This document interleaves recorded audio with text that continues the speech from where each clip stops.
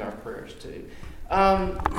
So often I think when we think of prayer, we think mainly of, well, let's ask God for what we have need of. And kind of started this morning with the thought, well, when all else fails, pray. And that may be our thought about prayer, but prayer is so much more than just asking God for needs. Prayer is communicating with God in a certain way. And so tonight I want us to see some ways of prayer, some types of prayer that we see in Scripture that we ought to model in our prayer lives as well. And so from Psalm 8, Psalm 8 is a prayer, and so let me read it to us tonight. And this is Psalm 8. O Lord, our Lord, how majestic is your name in all the earth. You've set your glory above the heavens. From the lips of children and infants you have ordained praise because of your enemies, to silence the foe and the avenger. When I consider your heavens and the work of your fingers, the moon and stars which you have set in place, what is man that you are mindful of him, or the son of man that you care for him? You've made him a little lower than the heavenly beings, and you've crowned him with glory and honor. You made him ruler over the works of your hands, and you put everything under his feet, all flocks and herds and beasts of the air, beasts of the field, birds of the air, the fish of the sea, all that swim along the paths of the seas. O Lord, our Lord, how majestic is your name in all the earth. When we begin prayer and we think,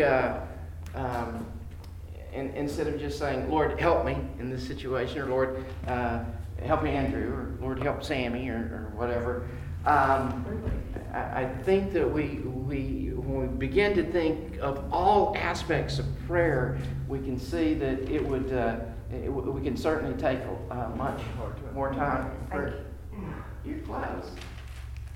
Because I can't hardly see it. I know. So you just have to listen good, okay? And I think that our order of worship is kind of set up this way, with along the lines of different types of prayer. And we begin with adoration. Now I think that's very important that we begin our prayer with that. We begin prayer with adoration. We begin our worship with adoration. We need to recognize who it is we're coming to worship and worship. And so when we adore God, when we do adoration, it's like we're acknowledging back to Him who He is. And the psalmist here in Psalm chapter 8 does this. He's acknowledging who he's praying to. Whenever you have a guest speaker or something, and you stand up and you're introducing the speaker. You want to say why it is that this person has anything to say to you. So you can say, he was a professor at such and such. He preached here for so long. So you're telling who he is, and when we approach God, we need to recognize who He is as we come to Him. And in our worship service, and in our prayers, we need to begin by recognizing just who it is that we're praying to.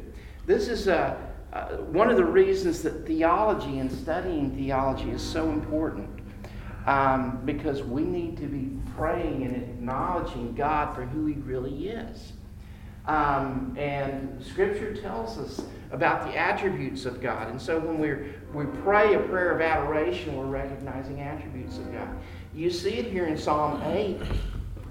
He begins by talking to God about how majestic is your name. You're worthy of praise because your name is so majestic in all the earth. Your glory has been set above the heavens, and you have ordained praise.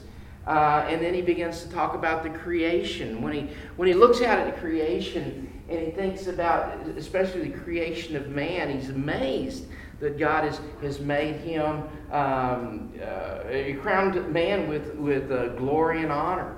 You have done this, Lord. You're the one who's done this, and your name is to be praised in all the earth because of this. So I believe Psalm 8 we can certainly see as a psalm a prayer of adoration. I think we see it also in Psalm 139. There are so many others, but I just want to point out a couple tonight. The 139th Psalm, very familiar psalm. You should remember it as well. It begins this way. O Lord, you have searched me, and you know me. You know when I sit down and when I rise. You perceive my thoughts from afar. You discern my going out, my lying down. You're familiar with all my ways. Before a word is on my tongue, you know it completely, O Lord.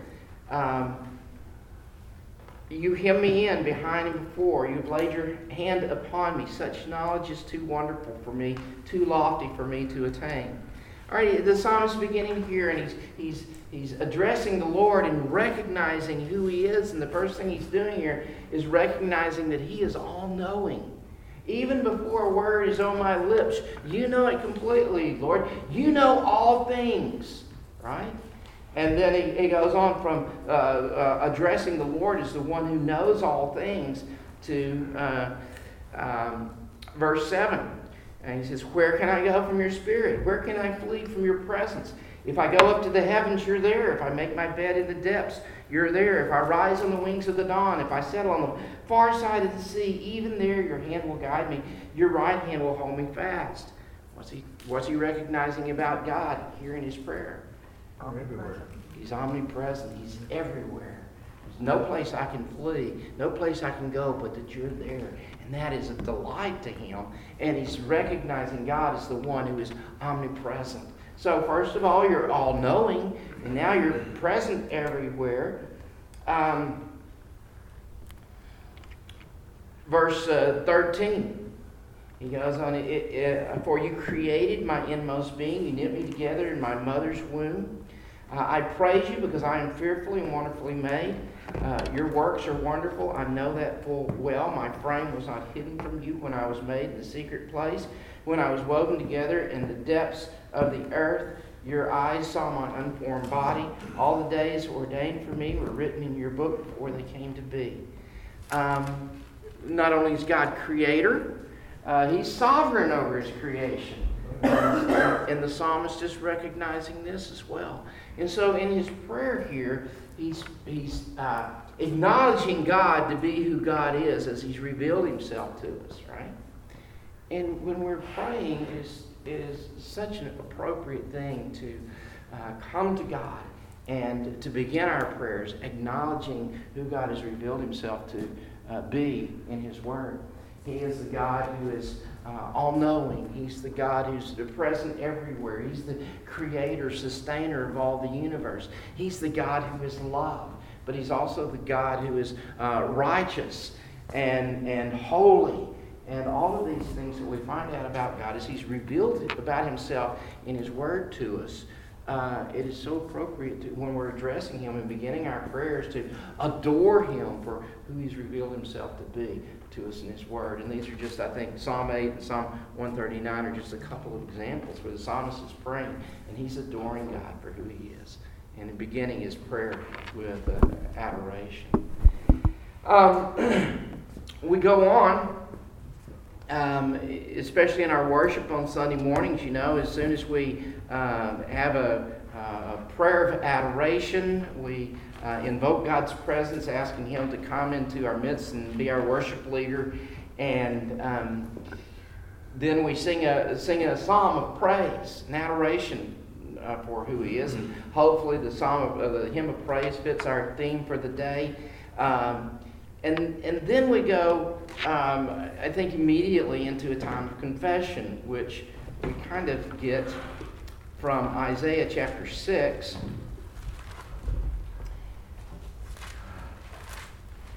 Again, important passage. Isaiah chapter 6, first verse. In the year that King Uzziah died, I saw the Lord seated on the throne, high and exalted, and the train of his robe filled the temple. Above him were seraphs, each with 6 wings. With 2 wings they covered their face, with 2 they covered their feet, and with 2 they were flying. And they were calling out to one another, Holy, holy, holy is the Lord Almighty. The whole earth is full of his glory. Well, here's the adoration, right? Adoration, beginning to see God for who he is. And so here is Isaiah. He's seeing this scene, and he's seeing the holy God high and lifted up, seated on the throne.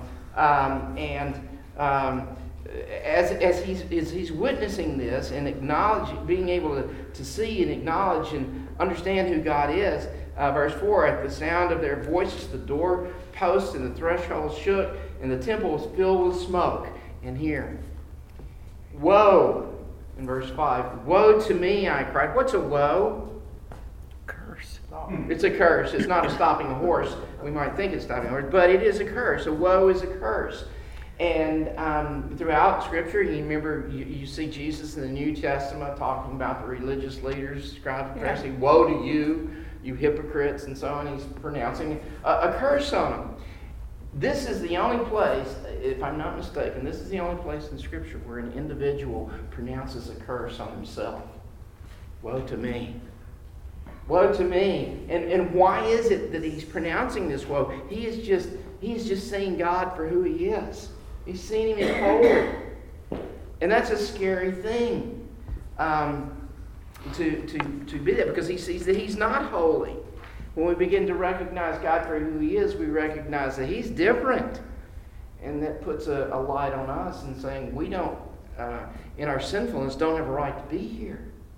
And here's Isaiah, probably the most holy man in Israel at this time, and he sees God for who he is and his holiness. He says, woe to me. I'm ruined. King James, I am undone. He's falling apart here. I'm a man of unclean lips, and I live among a people of unclean lips. And my eyes have seen the King, the Lord Almighty. Here he is, and he sees his sinfulness and knows that in his sinfulness he has no right to be in the presence of this holy God like this. And what should happen to any of us coming in our own unrighteousness, we'd be consumed in that. And so thus he pronounces this curse. He's confessing his sins. Yes, sir. Well, could you tell me again where you were? I didn't. Isaiah 6. Isaiah 6. Yes. First several verses of Isaiah 6. So Isaiah, once he recognizes God in his holiness, he comes to a time of confession. Woe to me! I'm a man of unclean lips, and I live among people of unclean lips. He's confessing the truth about his sinfulness. Daniel chapter 9. We see another example of confession and prayer of confession. Where Daniel's recognizing that the Babylonian captivity is going to last 70 years. He's been reading from Jeremiah. And he goes back to the covenant and recognizes that this is part of God's promise in the covenant. That this is part of the covenant curses. If you don't do this is going to be your curse. You're going to be taken into captivity. And sure enough, they were. And the Lord says, but it will last only for a certain amount of time. And if you will confess your sins, then release you. And so Daniel, certainly with a covenant mindset here, comes to the Lord remembering that this was promised way back in Leviticus, that this would happen. If the people behaved a certain way, they behaved that way, they are taken into captivity. And so these 70 years having to do with the year of Jubilee and everything, they're going to be set free, but they need to come to the Lord confessing their sins. And so we see in verse 4, Daniel 9, verse 4, I prayed to the Lord my God and confessed. What's he doing? He's confessing his sins. So we see a prayer confession here. O Lord, the great and awesome God who keeps covenant of love with all who love him and obey his commandments, we have sinned and done wrong. First of all, he's addressing God who he is, right? He's the one who keeps his covenant of love with all who obey his commandments. But he said, we have sinned. Adoration to begin with, and then now we have sinned and done wrong. We have been wicked and have rebelled. We have turned away from your commandments and laws. We have not listened to your servants, the prophets, who spoke in your name, to our kings, our princes, and our fathers, and to all the people of the land. Lord, you are righteous, but this day we are covered with shame. The men of Judah and the people of Jerusalem and all Israel, both near and far, in all countries where you have scattered us because of our unfaithfulness to you. O Lord, we and our kings, our princes, and our fathers are covered with shame because we have sinned against you. The Lord our God is merciful and forgiving, even though we have rebelled against Him. We have not obeyed the Lord our God and kept the laws He gave us through His servants the prophets. All Israel has transgressed your laws and turned away, refusing to obey you. And he goes on. So what's he doing? He's doing a prayer of confession. It's what they're supposed to do. This is part of the covenant restoration, confessing their sins, and God would bring restoration. And certainly we know from the New Testament, 1 John 1:9. Anybody know that by heart? No. If He is faithful and just, He's faithful and just to forgive us our sins and cleanse us of all unrighteousness if we confess our sin. Yeah, if we confess our sins, He is faithful and just and will forgive us all our sins and purify us from all unrighteousness. So we have the promise of God. First of all, it's in His covenant way back in Leviticus. Daniel's recognizing, so he's praying the prayer of confession. John, again thinking covenantally, I think, here telling us we all sin, but if we confess our sins, He will forgive us. And so we're called to confess our sins and recognize them, even as Isaiah did. Woe to me! I'm a man of unclean lips and live among a people of unclean lips. We need to recognize our sins and come confessing those to God. Part of adoration, recognizing Him for who He is, pushes us to this. He sheds the light. We're in His light. He sheds light on us, and we recognize our own sinfulness and our need for forgiveness. And so we come confessing our sins. Then a third type of prayer, I think it should be a natural result that believers would have to knowing what 1 John 1:9 tells us, that God will forgive us if we confess our sins, that the woe that should be on us would be removed from us. I mean, shouldn't that delight us? So much so that we would be people of such thankful hearts. And so it moves us then to a time from adoration to confession to thanksgiving. We see some of this, I think, in the 107th Psalm.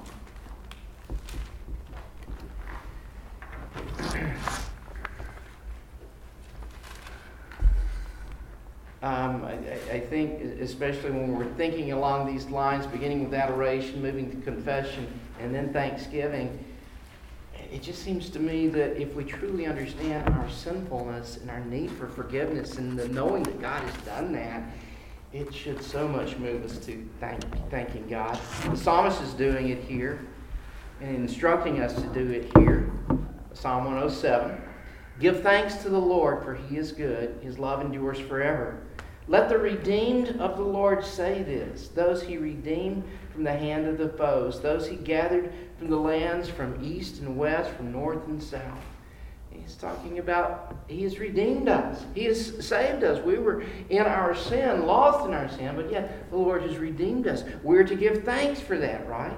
He goes on, he talks about different situations. In verse 4, some wandered in desert wastelands, finding no way to a city where they could settle. They were hungry and thirsty, and their lives ebbed away. They cried out to the Lord in their trouble, and He delivered them from their distress. He led them by a straight way to a city where they could settle. Let them give thanks to the Lord for His unfailing love and His wonderful deeds for men. He satisfies the thirsty and gives the hungry and fills the hungry with good things. And then another situation, and basically it is talking about our lostness. He says, some sat in darkness and the deepest gloom, prisoners suffering in iron chains, for they had rebelled against the words of God and despised the counsel of the Most High. So He subjected them to bitter labor. They stumbled, and there was no one to help. Then they cried to the Lord in their trouble, and He saved them from their distress. He brought them out of darkness and the deepest gloom and broke away their chains. What's the result? Let them give thanks to the Lord for His unfailing love and His wonderful deeds for men. He breaks down the gates of bronze and cuts through bars of iron. Again, he begins other situations regarding a man's lostness. Verse 17, some became fools through their rebellious ways and suffered affliction because of their iniquities. They loathed all food and drew near the gates of death. Then they cried to the Lord in their trouble, and He saved them from their distress. He sent forth His word, and He healed them and rescued them from the grave. Let them give thanks to the Lord for His unfailing love and His wonderful deeds for men. Let them sacrifice thank offerings and tell of His works with songs of joy. And he goes on talking about others who are having the same sort of situations. God rescues us from our peril, of our unrighteousness that it brings. Being objects of His wrath, God has saved us from that by sending His own Son to be that wrath-bearing sacrifice for us. And we ought to be like the psalmist here reminds us, to give thanks for that.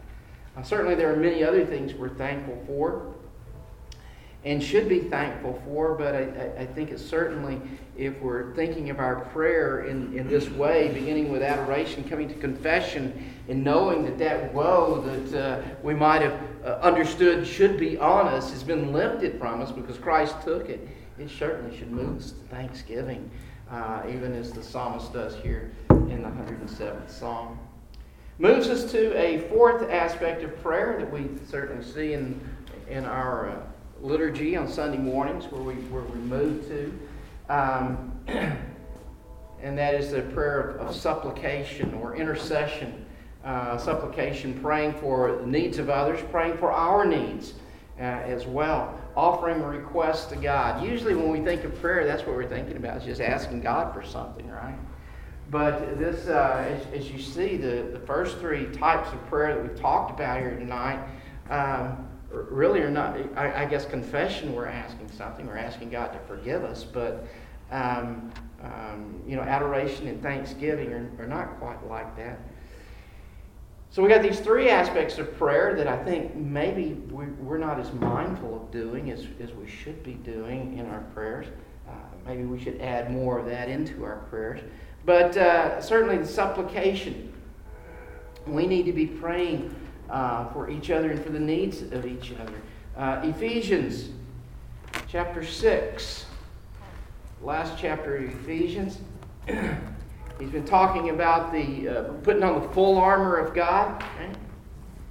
And then at the end of that passage, talking about putting on the full armor of God in order to go out and to do the battle that is before us, a spiritual battle. He ends it with verse 18 and 19 here, or 18 through 20, excuse me. And what he tells us, pray in the Spirit on all occasions with all kinds of prayers and requests. With this in mind, be alert and always keep on praying for all the saints. If we begin praying for all the saints, it's going to be a lengthy prayer, isn't it? And it should be. And so he's saying, keep on praying, always. Keep on praying. And this is a prayer of supplication, intercession. We're interceding for the needs of others.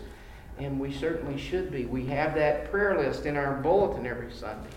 We can take that and maybe use that as a guide. But also, it's interesting here, when James Montgomery Boyce got cancer. He died at 61. It was just too young. But after he passed away, I think it's someone in his church was talking about it and said, I never thought about needing to pray for him. Oh my. So, he's a man that's just so close to God and walks with him. You never thought about him needing prayer. Paul needs prayer, right? And so Paul, and if you would think anybody that might have thought, I can do it in my own strength, and you might have looked at it and said, they can certainly do it in their own, we might have thought of Paul, but not Paul. He knew better. Verse 19. All right, you're praying for all the saints, he tells them. Now, pray also for me, that whenever I open my mouth, words may be given me, so that I will fearlessly make known the mystery of the gospel, for which I am an ambassador in chains. Pray that I may declare it fearlessly as I should. Pray for me. Pray for me. Paul's saying, pray for me. I need it. And pray about me delivering this gospel fearlessly. You think that would seem to be something that he already had, right? But he says, pray that I need that. That's what I need. I need you to pray that I do it fearlessly, boldly, and make known the mystery of the gospel. Pray that I may declare it fearlessly as I should. Paul is telling us that we need to be praying, especially for our leaders. We need to pray for all the saints, but especially for our leaders. And then in 2 Corinthians chapter 12,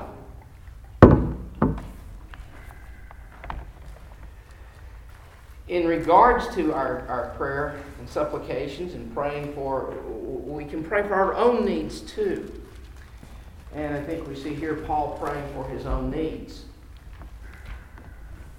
2 Corinthians 12, verse 7, he says, to keep me from being conceited because of the surpassing great revelations that were given to me, there was given to me a thorn in the flesh, a messenger of Satan, to torment me. 3 times I pleaded with the Lord to take it away from me. But he said to me, my grace is sufficient for you, for my power is made perfect in your weakness. And he goes on and says, therefore I will boast all the more gladly about my weakness, so that Christ's power may rest on me.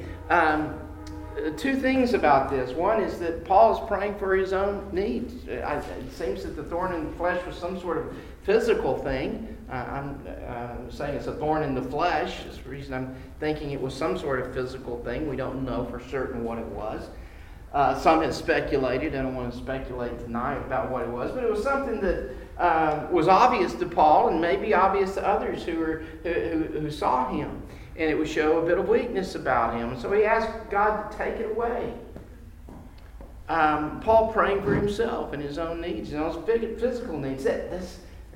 We should do that. We're sick and ill, or we're feeling down about something. If we're in trouble, as James said in this morning's passage, when you're in trouble, you ought to pray, right?